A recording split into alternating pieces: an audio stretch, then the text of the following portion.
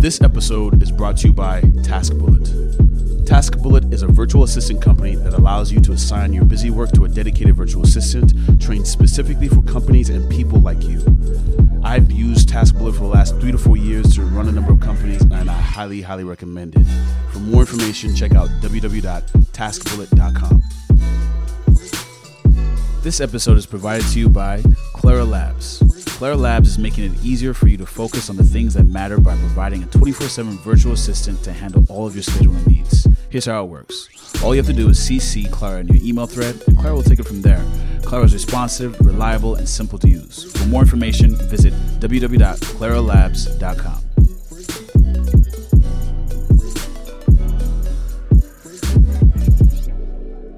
I'm Doug Jacob, CEO of and co-founder of Jaywalk, which is an advertising agency in New York, which was recently purchased by Shiseido. So now I am the chief creative director of Shiseido.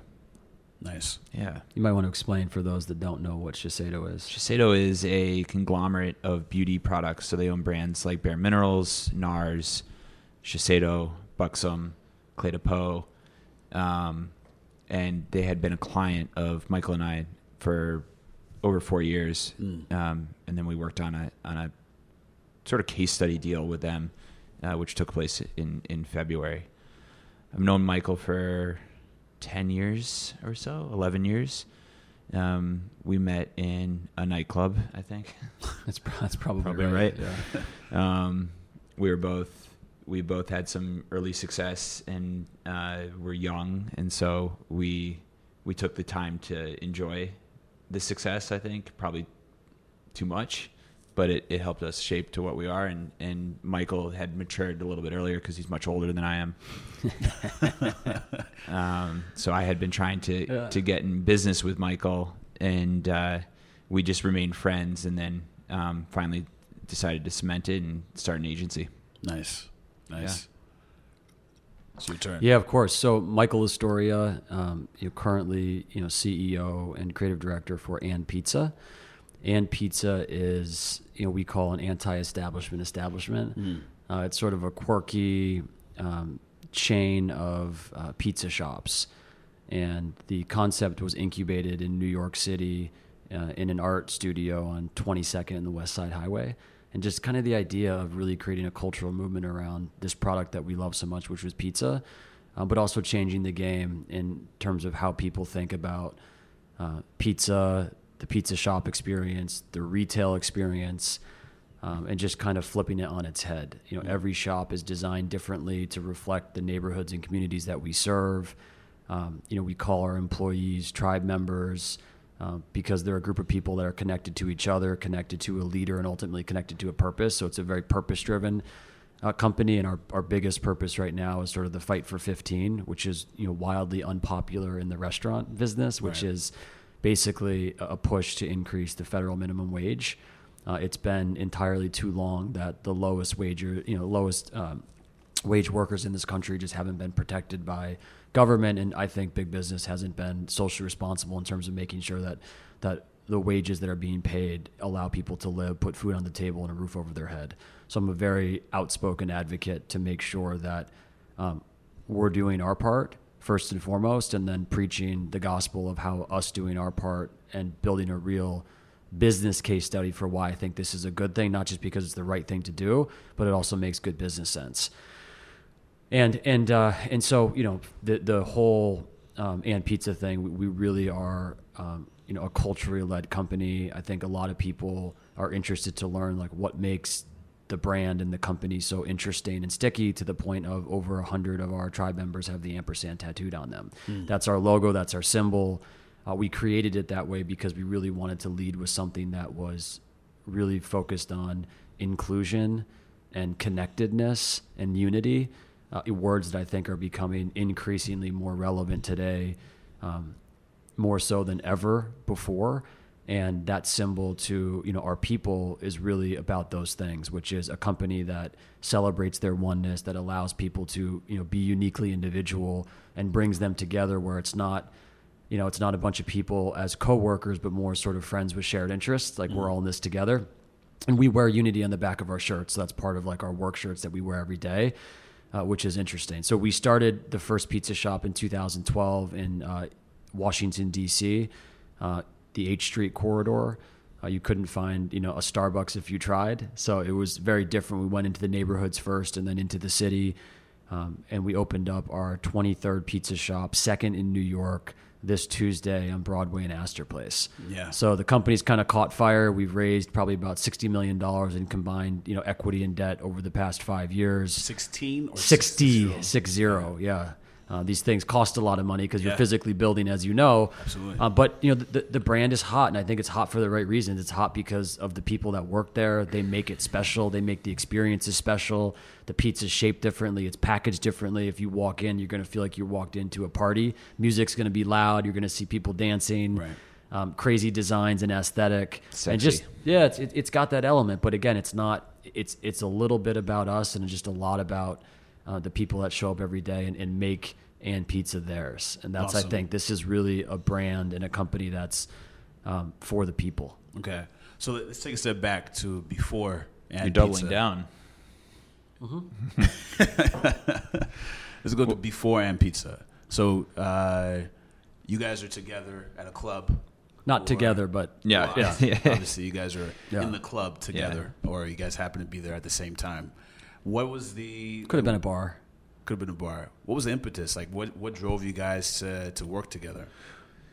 Well, actually, I think it was partly my nightclub. So I was in the nightclub business. Michael had sold his first business, Okay. and was a big bottle buyer back when it wasn't looked down upon. The bottles and the lights and... Yeah, of course, he loved it. So And Doug, yeah, you had a business. I mean, Yeah. he was in the business of building, flash websites.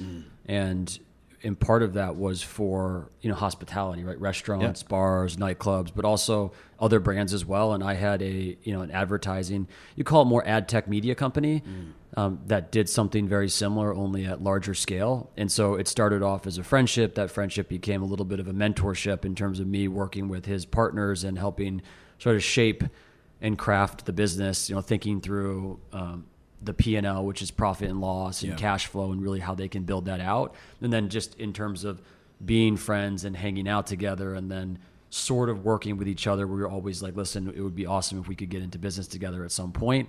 But I was, having sold my business, I was under contract for 3 years to run that business as CEO as part of the agreement. And so stuck to that. And then once that agreement was up, we had an opportunity to work together on Jaywalk, and just kind of went, full steam ahead into it. But I think we both share similar value systems, different upbringings, but I think one and the same as far as, how we treat other people. And I think that was rare for us coming to New York City, because both of us I come from the Midwest. Michael comes from bumfuck upstate New York.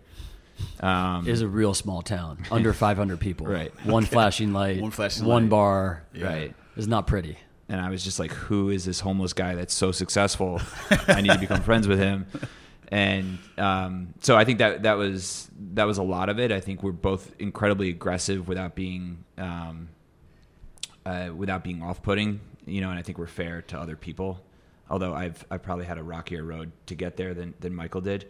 I'm my likable. Yeah. I didn't want to say likable. That's a good word to describe. Yeah, I guess likable. So anyways, I think that drove us together as well. I think in business we're able to still have success, but do it in a way that's not, we're not tyrants. So Well, yeah, it's and important. I think business partnership is hard. Yeah. I mean, I think people underestimate, right, when you get into business with somebody, what that relationship ultimately will be like, because I mean, at the core of it, I mean, you are dealing with money, right? And money can ruin a lot of people's relationships. Like if a business fails, you lose a lot of money.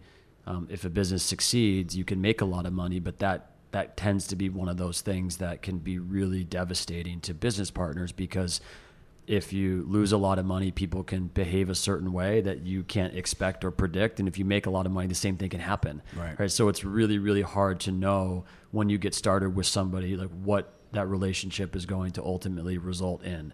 I think the one good thing about Doug and I is that money has never been the driving factor or force behind anything that we do. Right? We do it first because we're passionate about it.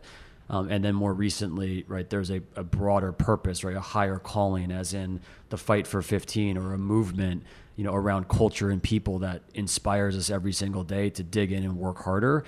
And that wasn't necessarily the case maybe 10 or 15 years ago, at least for me. Like I've learned that about myself, and I think Doug's learned about himself, is that we do our best work when we're inspired, and we're not inspired by money. Right? It's like that can come, but at the end of the day, it comes and goes in life. There's ebbs and flows, and we are really just about digging and doing great work and working with great people. And that's been the basis for how we've built, Jaywalk, the basis for, how And Pizza was built, and really is a cool thing because it's never gotten in the way. And Jaywalk's had its ups and downs, and Pizza's had its ups and downs, but never once has that money impacted the relationship or our approach and philosophy to business. So can you guys touch on how you guys think about the values that you just articulated sort of generally? Like, do you have them spelled out? Like, a lot of the companies that I come across, especially in the startup ecosystem, they're listing out their 5 core values, and they have the definition for it. They require everyone on the team to know it, or maybe they put it up on their hiring page. And then there are other folks who you just go off the vibe. And you can just tell that the leader of the leaders, or the leader of the team, has a strong compass and is hiring people based on that. So that, I'm always thinking about, how do you scale that piece, or are you thinking about scaling that piece? Like, how do you instill that in newer folks, especially as like And Pizza gets to 100 locations? So I think Michael is probably the best I've ever seen at that, both from a leadership as well as a development. I myself I'm less talented there.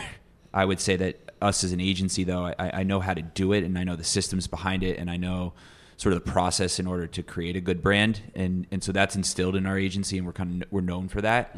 I would say as a leader, that's something I need to continue to work on. I'm not necessarily comfortable in that role, whereas Michael, I think, has been able to show that, especially with the brand And Pizza, that it's purpose driven, and that they're following a leader ultimately. Which is starting to get us into some weird conversations, which I hope we get into, which he doesn't want to get into, so we won't get into. But anyways, he's better at that as an example, I think. But us as an agency, we've been able to kind of bottle that as far as a process and give that to other brands. It's not something that it's something I need to get better at, but. Yeah, but you're really good at defining it. Yeah, I can't always articulate what's happening, but you're really good at putting a framework around what you're seeing, either for And Pizza or for our clients on the advertising side. That's a skill in and of itself. Yeah, I just can't do it myself. Right, and I think for me, it's really, when it comes, like, one of the things that I hate about small businesses or startups, and you see this a lot in the restaurant world, which is people throwing words on a wall. Yeah. And it's gotten to a point now where it's cheesy. It's cliche. Yeah, it's cheesy, but it's just, there's no authenticity. Absolutely. Yep. It's like they're marketers first, and that's just not how business is meant to be built. And I don't think that's how you develop relationships with your consumers that are truly emotional, long-lasting, and impactful. So one of the things that we did with And Pizza that's very different is we actually let the brand organically evolve, right? No words on walls, no mission statement. Our mission statement was to live our core values, and we just had a set of values. And those values were really about life's experiences and work, and saying, these 4 things are really important to me. We're going to hire off of these 4 things. What we ultimately become as a brand and as a company is going to be a reflection of our culture, which is going to be based on the people that we bring into the organization. So let's give it time. And it wasn't until January of this year we came out with our first brand statement that was really us doubling down on finally those words on the wall, but they meant something because we had been living it and we had been doing it, and we recognized, okay, these are the things that are really important to the people that come to work every single day. And so let's go all in on those things. And But I think that's the best way to do it. Yeah, I mean, their values, which are a reflection of self, typically leadership. And what you're starting to see is it as a fad with marketers. And so they basically look at, what will make me more money if I put this on the wall. Mm-hmm. And you're not seeing you won't see a brand that's sustainable. I think you see a difference in, I don't want to necessarily point out brands, but you can see the difference in like a group fitness brand like SoulCycle, for instance, where, their values were driven by the leadership. That's how they would want a cycling company, and that's what they created, and they lived every single day. And then you got kind of the flywheel where they're like, let's be Nike, and it's a marketing driven business and it's going to have success. I just think the sustainability of that success starts to taper off, and you see that in every category. You see it in food. Yeah. Well, the cool thing is these movements, though, when you get it right, it's bottoms up. Mm-hmm. It's not tops down. It's like, leadership sets the tone, but then you bring people into the organization.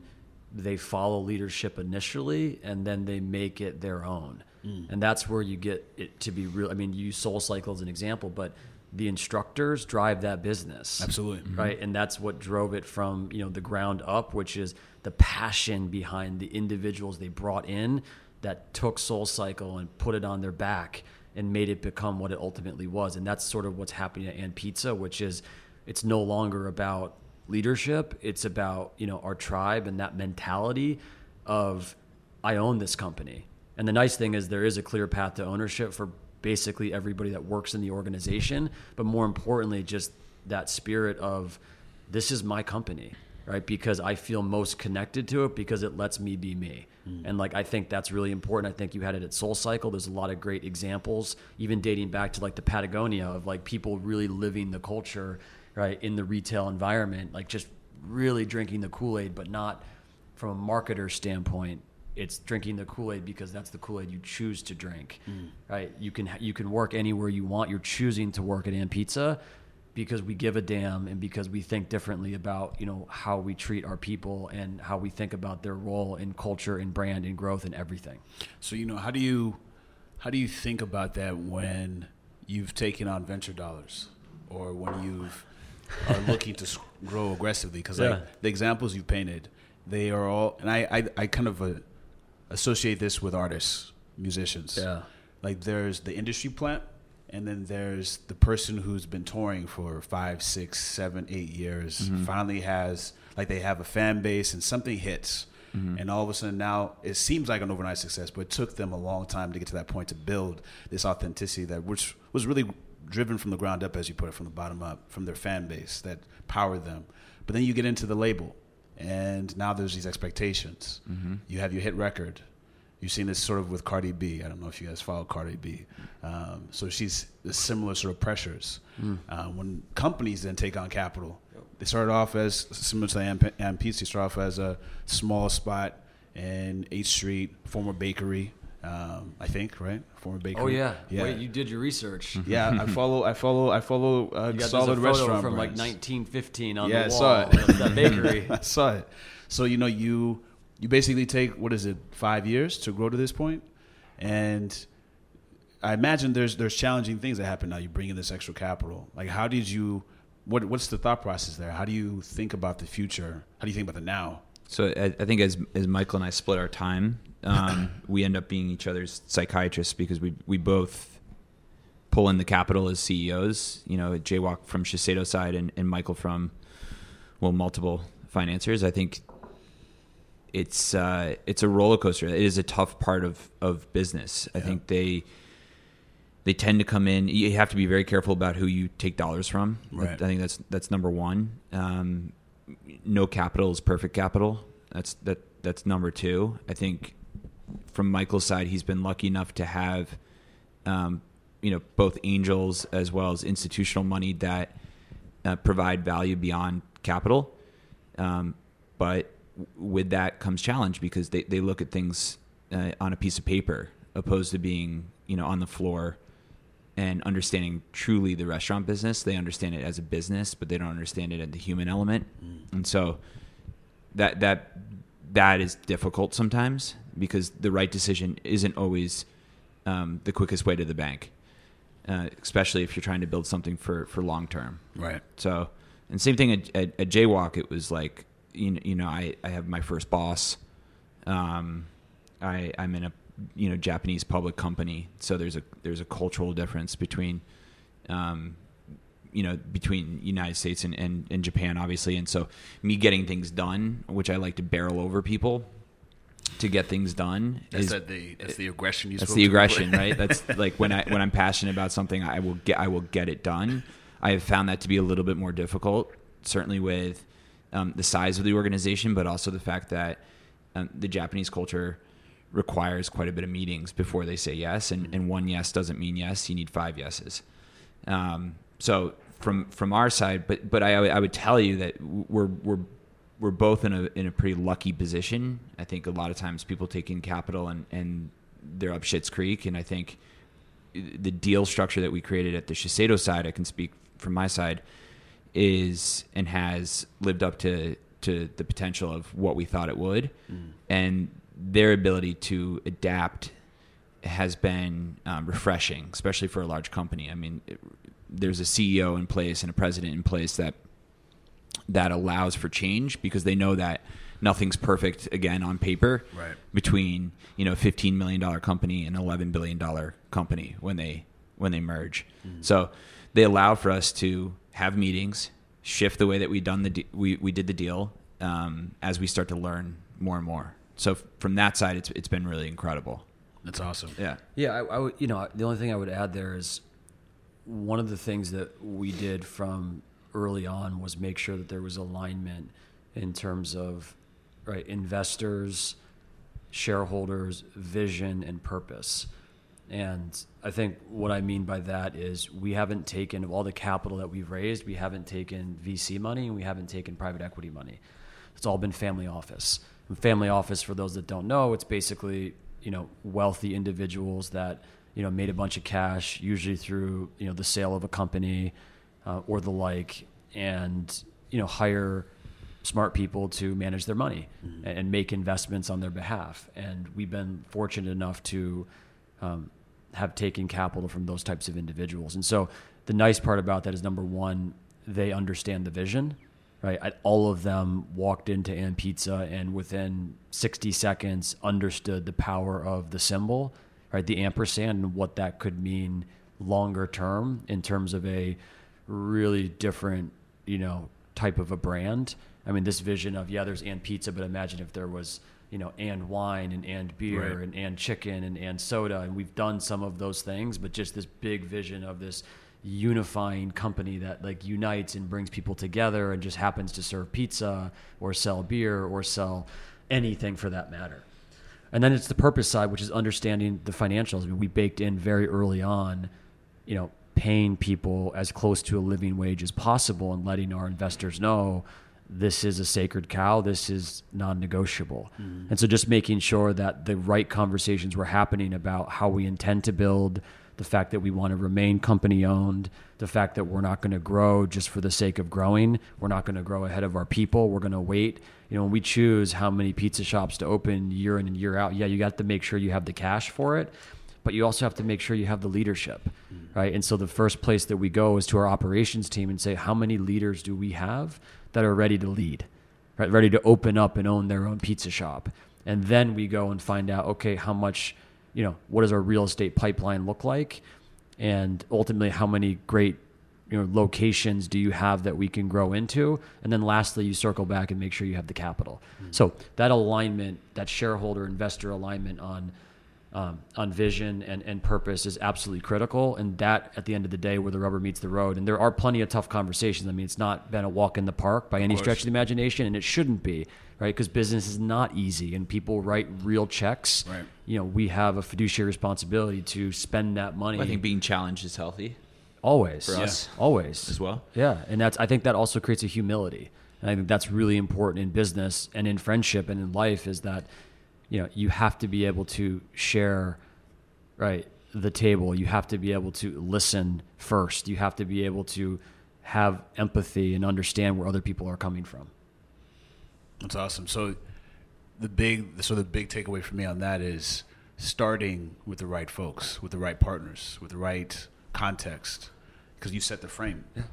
You want to filter out all the riffraff. That's any business. I mean, there were times, at Jaywalk where we looked at each other and we're like, man, I don't know if this business is going to make it. Just shut it down. But it didn't impact, like, the friendship got stronger. Right. It wasn't like, if that didn't work, all that was going to be for us was a lesson learned, right, on the path or the journey of life, and it's just a bump in the road. And so you got to, but I've been in other business partnerships or relationships where that would have ruined the relationship. There would be no relationship. Because it was driven by other things.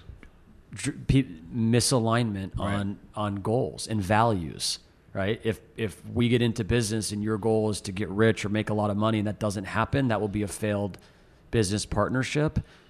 So you need to vet that stuff. And that's why I think spending time with people, like friends first, business second, and you often say don't get in business with your friends. I actually think the opposite is true. Yeah. Just like people say it's not, don't take things personal, or it's just business. I think you have to go into business with your friends. Take things personal, make it emotional, because I think that's where real innovation and meaning comes from. Like, the best stuff comes from being locked in a corner with your best friend and coming up with ideas and strategizing and knowing that, come hell or high water, we're in this. See, I think that's also helpful when the individuals are pretty in tune with themselves. Mm-hmm. I get a very sort of Zen vibe in the room right now. It might be the green, it might be the wood, I don't know, it might be the lighting or something. But I've definitely had my fair share of conversations with folks who are unstable. Well, sure. Well, catch us on a Monday. Yeah. You see a little bit more instability. Yeah, I would say though that we pretty early on we both had I just kind of came into mine a year ago, but self-awareness, which is something that sometimes you spend a lifetime trying to achieve. Right. Like I know what I suck at, and I know what I need to get better at. And I think when you're able to reflect on yourself and truly know what you're great at and what you're not great at, that allows for you to be stable in tough situations, right? And so I think we had, I get anxiety just thinking back to the ebb and flows that we went through in all of our businesses and what was happening to us personally, because there's ebb and flows personally happening at the same time, right? Personally. So it was daunting, and it allowed for us to get stronger. And I think unexpectedly having twins. Yeah, like unexpectedly having twins at 14, and then getting divorced at 18, and so there's a lot of shit going on. I made a shitload of money when I was 20, under 40. I spent it all when I was 21. I couldn't pay rent, when the kids came out. So there was shit that was happening all through that. And if I didn't have a friend by my side, because you spend more time with your business partner than you do at home, I would have had a real problem. So we're aligned in that sense that I do think and I've had bad business relationships with friends. Well, that's because I think we had different values, right? And we had, and Michael said, I think there's a misalignment there. But I couldn't imagine being or going through that with somebody that may have worked with me in business, but didn't align with me in values as a person. I think it'd be a hard time. Yeah, you just can't chase the dollar. Yeah. I think so many people get into business for the wrong reasons, and a lot of it is driven by the idea of wealth creation, and that's a scary thing because it's always going to take a lot longer, right? And the path on how you get there is going to be very, very windy. And so recognizing that, and I speak to entrepreneurs because And Pizza technically is my third startup, having sold 2 out of the 3. So I've had some success in, building companies from the ground up, and just remind, the youth that unless there's something like burning inside of you that tells you have to create this, right? The absence of it would be detrimental. You have to put it out there, right? You have to start your podcast. You have to share your idea or vision, right, or purpose with the world. You probably shouldn't get into business because it's going to be tough and it's going to be challenging. It's going to put you in situations that you were never expecting to be put in. And to get through that, and to get through it, I think in a healthy way, to come out the other side, right, more human, requires, right, requires that sort of depth. And those that get into They business, don't see your hand motions in the radio. yeah, that's a problem. That's the half Italian side of me. Yeah. He was pointing to his heart. You're calm, cool, collected. Meanwhile, arms are flailing. But again, so money, I think, is a very scary. I've talked about this. Can be a very scary thing because that's what can cause catastrophic business partnerships or business failures. But you say that, and I'm gonna play devil's advocate here for Yeah. a second. You had 2 successes prior. Yeah. And you're talking about balling out of control at a club as a party promoter. It's not a poor profession. No, I had an ownership in a nightclub called 10 June. Right. And he was the promoter. Got it. But he wasn't promoting anything but himself. Got it. Yeah. No, you know what he's talking about. Just buying crazy. bottles. Okay. Different person. Yeah. So there's sort of like a base layer. So a lot of times I'm thinking about economic mobility, especially in underserved communities, and there's sort of an absence of footing that a lot of folks have, and that leads to you making decisions that I'm going to take that $8 per hour because it's something, even though it's not a dignified job. So when you're talking about creating a business that's driven around values and deciding which capital you're going to take, to me it sounds like it's, from the devil's advocate standpoint, you can say that because you've had the successes and you have a foundation to operate on. How would you articulate that to somebody who has no foundation? Well, listen, it starts with hustle, right? You take what you can work. get.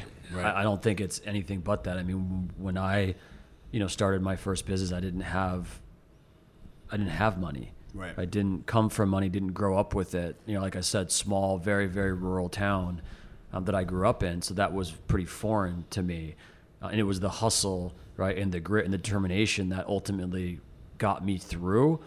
And my perspective is just coming from the decisions that I would make now, and what is the best course for, youth and kids to get into business and how they want to ultimately think about it. But hey, listen, you got to get yours, and that's understood as well. So not everything is going to be perfect. Like, you're not always going to find the right investor, right? You take the check that you can. It's just think through how that plays itself out if you take money from somebody that maybe you aren't aligned with, or at least be willing to have those kind of conversations. 'Cause I think you'd be surprised how people react to it. So the more you can learn up front about the people that you're getting in bed with, the better. Yeah, I also think, no matter what you come from, there is no substitute for work. I think a lot of times younger demographics think that you can get there quicker. And I just wouldn't. Younger demographics, you sound like a marketer. Millennials. Millennials. Gen Z. I think the biggest But they do. compliment- I mean, they think there's a shortcut. Yeah, the biggest compliment I think you can give somebody is let them know, call them a worker. Yeah. I think that literally they show up, they dig in, they do their job, and they enjoy it. I don't think I've never anybody that I have ever called a worker in my life, whether they are mowing my lawn or some other people's lawn, or they were my boss at COSI when I ran out of money in the city and I had to work an hourly assistant manager job at COSI. It was one of the best jobs I've had. When they are a worker, they've had success, and success is relative. Like I'm not sure that you necessarily That's why everybody COSI needs, failed. and that's why COSI failed, because I was there. And now I get it. The guy, Exactly. the inflection point of COSI all dates Exactly. back to you getting leadership. I know. There you go. I know. Sorry, COSI. But those people that were in my life that come from those hourly jobs, or they had to go take an $8 an hour job, they've reached success. And again, it doesn't mean that they're multimillionaires, but it means that they're able to take care of their family, and they live a good life, and a life better than they thought they would get to. So, work. Yeah. One of the things for my last company, when we would filter or we would sort of screen employees, we favored waiters or folks who worked in restaurant industry who would start off as like bus boys or whatever it may be, because you have to get there pretty early. You're doing not so glamorous jobs. Yep. And you just, finding pride in it and then serving people. So I totally co-sign that, the worker piece. There's also, predominantly waiters that's their second job. Yeah. Right. So they have multiple jobs. and they hustle to make money. Yeah. And live. Well, that's also, I mean, again, the thesis on getting back to, why we pay, right, our quote unquote employees better, and why we think about, what real benefits could be or should be. Yeah. That's the basis of, we think that it's our responsibility to create a clear path, to people being able to advance through the company, regardless of, education level, regardless of experience. I'll take somebody with the right personality over somebody with the right experience every day of the week. And like And Pizza was built, for those without a track record that have the right energy and vibe, and, want to give their all to a company and make something of themselves as a result of that. So everything we do is about internally developing people to understand and grow into leadership roles, get a clear path to ownership in the company, and get themselves to ultimately where they want to be, whether it be with And Pizza long-term or somewhere else. Like, it's a platform, it's a foundation. It's taking the lowest wage workers in this country and giving them stability and giving them a lifestyle that they otherwise couldn't have, again, and not based on the family systems or structure or environment that they were raised, based on literally just who they are as people. And that's probably one of the most rewarding things, is that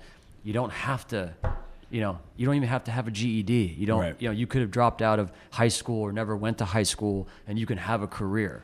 Right, and you can make something of yourself. Like, that's the best part. All you got to do is just show up, want to work, and have a little bit of swagger to you. Okay.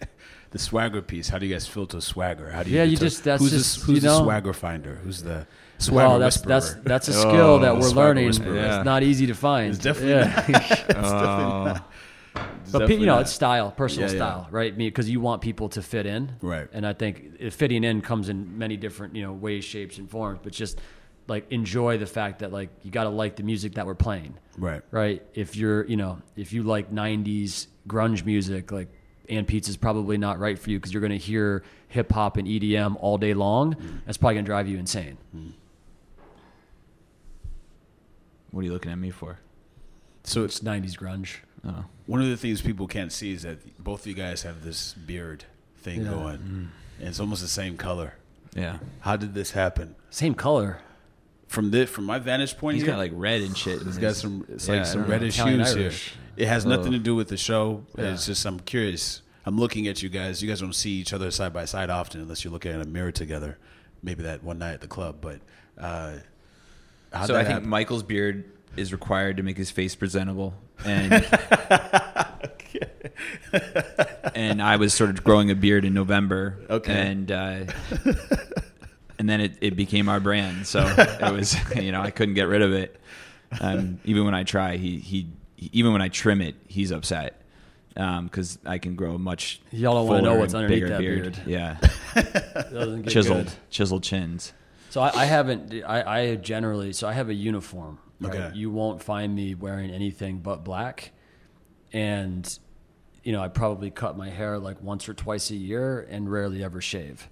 So I haven't shaved since I was 25 years old. So it's been 37 now. So it's been about 12 years. It's just easy. And it actually wasn't in style when I first started doing it. Now it's become stylish. So like, I'm on trend right now, but it will probably fall out of style soon. It's actually already going that way, but it's easy. I don't like, when I wake up, the last thing I want to think about is what I'm going to wear. Right. And having to do anything in terms of like personal maintenance to get out the door. It's like, I just want to get going. Right. And this just allows me to do that. Right. It's kind of like that pseudo Steve Jobs effect, where it's just like, line me up with turtlenecks. I don't have to think, but it just works for me. Yeah. I mean, so I have a similar uniform, all black, but my sort of hair hygiene is the exact opposite. Today, I'm a little raggedy, but once a week, clean cut. Yep. Take everything off every single week. It's the exact opposite. I like in that it. sense. I'm a little bit more of a easy. prima donna. That's why I guess I'm on the cosmetic side. Yeah. Yeah, his bathroom. Yeah, it's serious. His bathroom. There you Like a can't. CVS. There aren't enough cabinets. I actually have There I have a aren't enough. Dwayne Reed addiction. Really? Yeah, I didn't know this. I didn't know this was possible. But every time we walk by a pharmacy, I go he in. runs in. Are you serious? Yes. Okay. A real Legitimately. problem. What do you look for? We had to sell Jaywalk to foot To the fund pharmacy my bill. Dwayne. Seriously, I might go to rehab for it. I don't know what it is. I went in last night, and I've been in 3 times this week. So you just like trying new stuff, or No, it's not about trial. It's I don't know. It's something my dad passed down to me. Every time we would be on vacation somewhere, he would have to go to the CVS for some shit that he really didn't need. So you're not like buying just like beauty products. No. You're buying like beef jerky or like gum. Or you just buy something. Yeah, or Yeah, his body screams beef jerky, doesn't it? wow, we're gonna go at it. I'm gonna wake up. I don't know what it is. Yeah. Yeah, but I think people love the knickknacks, man. Like Yeah. people love to just consume little things. I don't like shopping. Gives me anxiety in general because like the thought of having to make a decision. I actually don't love making decisions. Can drive me like up a wall. I think I like to see. I don't know. I'd like to be in consumer products and see how things are being sold. Part of it is that. It's like the story that's associated with it. Yeah, I mean, and I don't the know. future of retail is not pharmacy though. I don't. Dwayne Reed's doing very well. Yeah, of course, but that's the knickknack. Great point systems. Not going to sell. Yeah. CRM program. You have more points at Dwayne Reed. People have to wait in Then you line have behind an me because they're Amex. like, "Do you want to use that $30?" They're like, $30 fucking dollars. Yeah, but I get that like once every 2 weeks. Interesting. So Yeah. what's one of your quirks? Do you have a quirk? Well, he doesn't shower, so going back to sort of Okay. that early routine. There you go. Yeah, my routine's pretty minimal. What you see is what you get. Got it.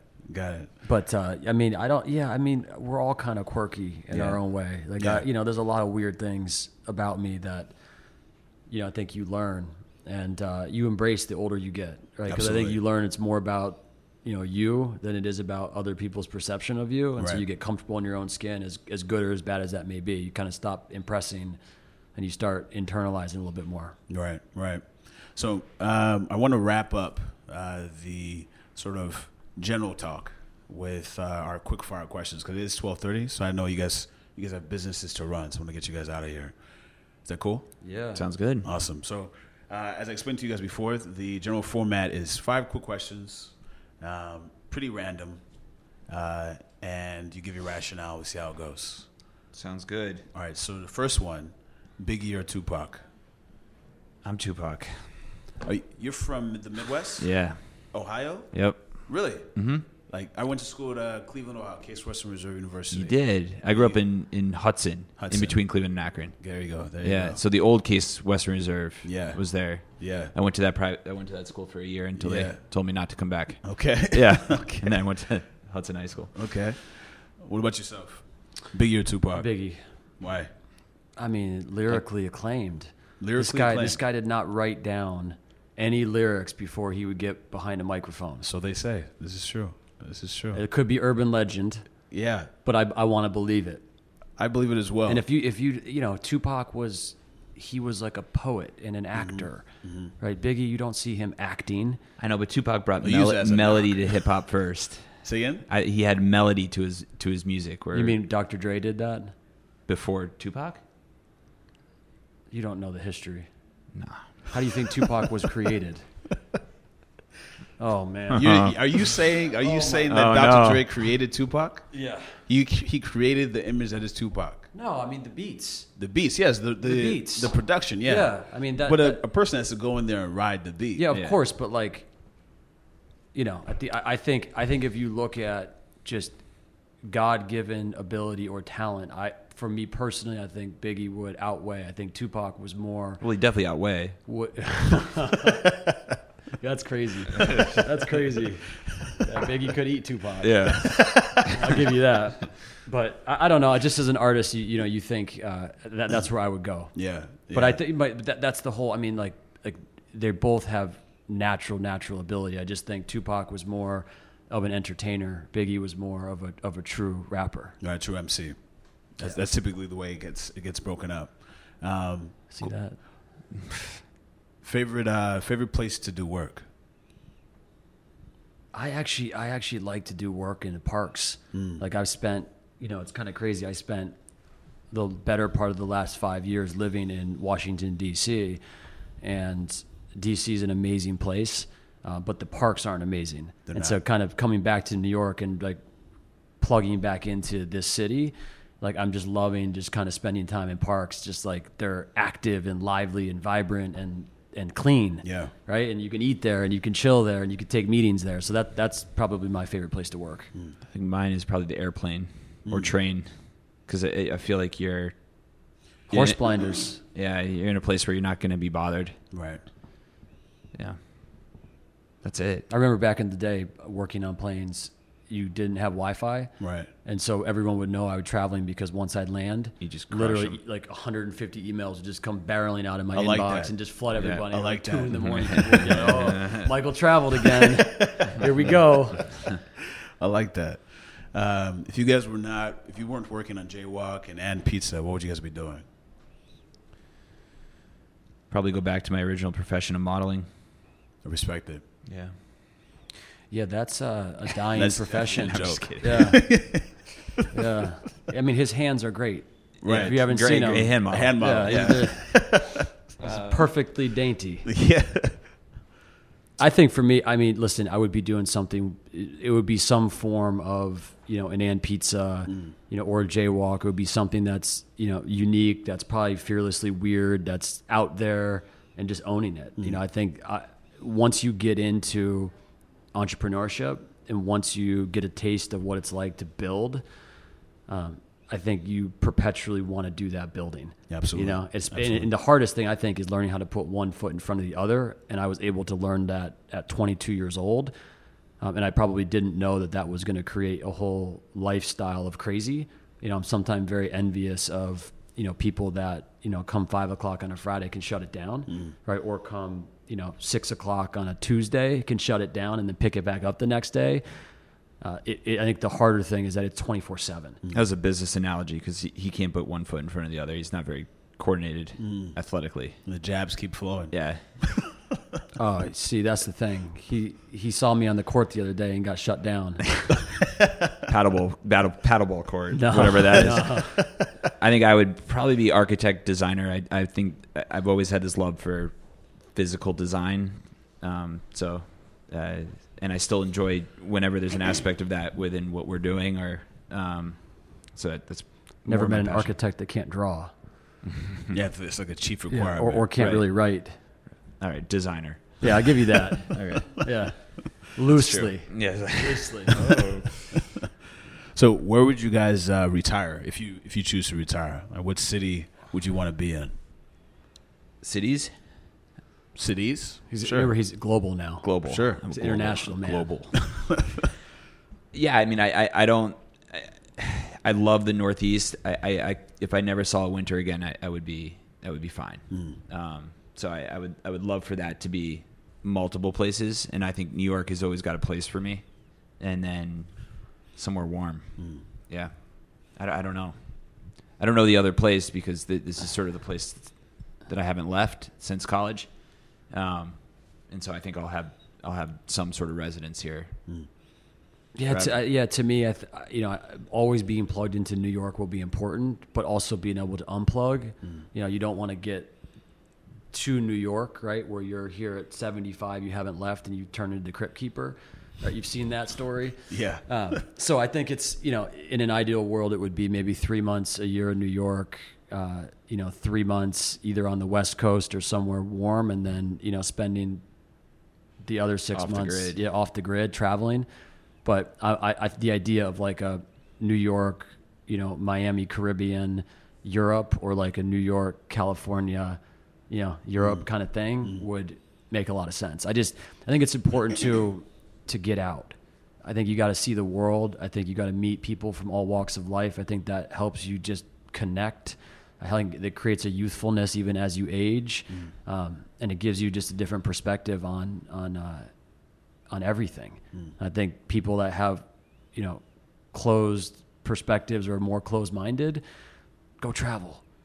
Go travel. Like one of the things I wish could happen growing up in a small country town is I wish there was a program that took those that grew up right in urban environments and inner cities to go to the country, and those at the country to go to the city. Right. And like I guarantee that would eliminate like 80% of the country's problems of just people being able to live right like somebody else and watch relate. those real world problems, because it breaks down all barriers. Right. All barriers. You see people differently, you understand them. And now it's not just like these people that you refer to. It's like, no, they become your friends and you get it. Awesome. So final words before we sign out. Thank you for having us. Yeah, thank you for- very much. man. Thank you for joining. Best I really of luck. I appreciate it. think you're doing you, right? This Yeah. is your dream, and to have us on here and be a part of that is special. And I hope that this episode gets more and more and more downloads so you can spread your message to the world.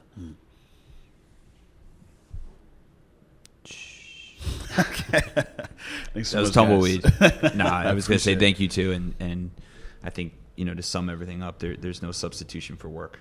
Awesome. Thanks so much, guys. Thank you. you.